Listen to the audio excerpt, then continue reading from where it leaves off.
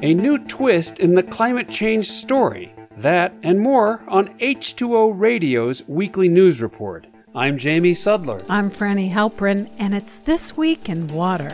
The West saw heavy levels of precipitation in many areas this winter, and this is good news for water levels in Lake Mead on the Colorado River, the country's largest reservoir. According to the Bureau of Reclamation, by the end of March, the lake had risen around 3 feet above projections and is about 5 feet higher than last July's record low. And more good news, the National Weather Service said that as of April 1st, Lake Powell, another large reservoir on the river, is forecast during the snowmelt runoff season to get more water than 170% of the last 30-year annual average. Those amounts of precipitation would have to continue to solve the decades-long drought in the Southwest and bring lasting relief to the 40 million people who depend on the river. Brad Udall of Colorado State University told the Colorado Sun that it would take something like 6 years in a row, like this year, to refill the reservoirs, which he said is unlikely we're ever going to see. In related news,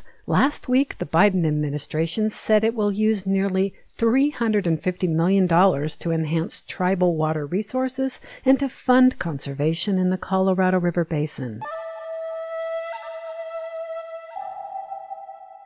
A new study is highlighting the benefits of a method to store renewable energy that can heat and cool homes and buildings when wind turbines aren't spinning and the sun isn't shining. It's called Aquifer Thermal Energy Storage, or ATIS for short. Researchers at the U.S. Department of Energy's Berkeley lab describe ATIS as a delightfully simple concept.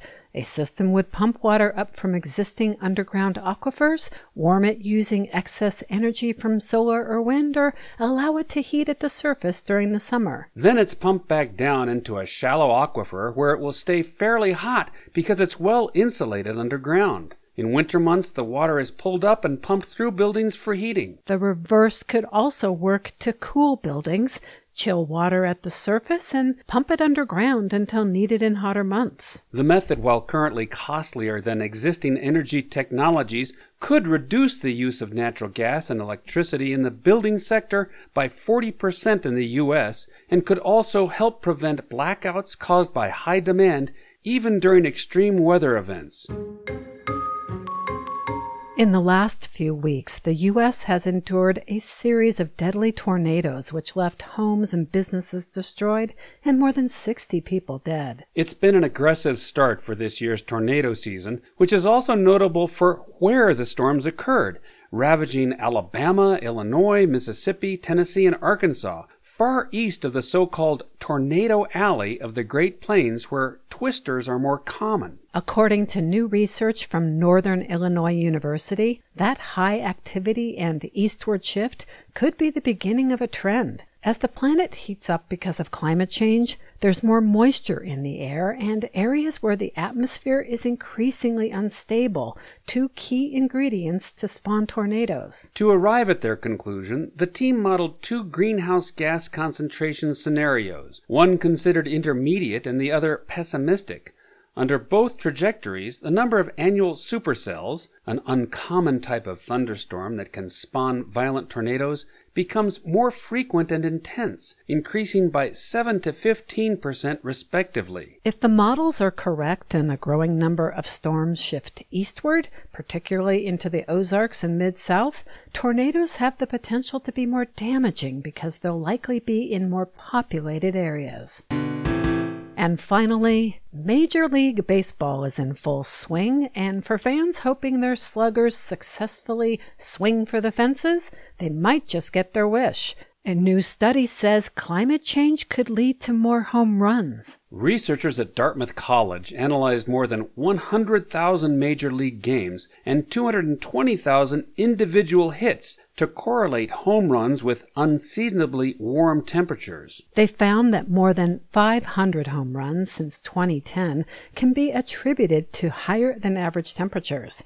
That sounds like a lot, but it's only about 1%.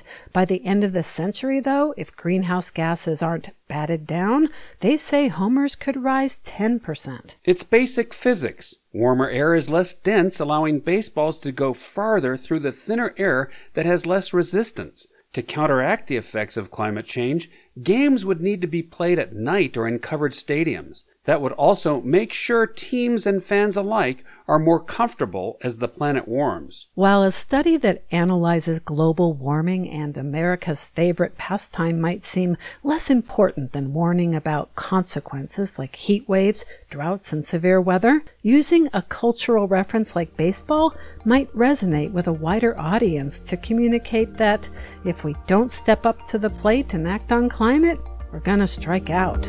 That's it for This Week in Water, which is sponsored today by our contributory, Margarita Rhodes of California. Margarita said, "As a surfer, I applaud the focus H2O Radio brings to water issues and the coastal environment. Keep riding that wave, H2O Radio." We will, Margarita. Thanks for listening, and see you next week.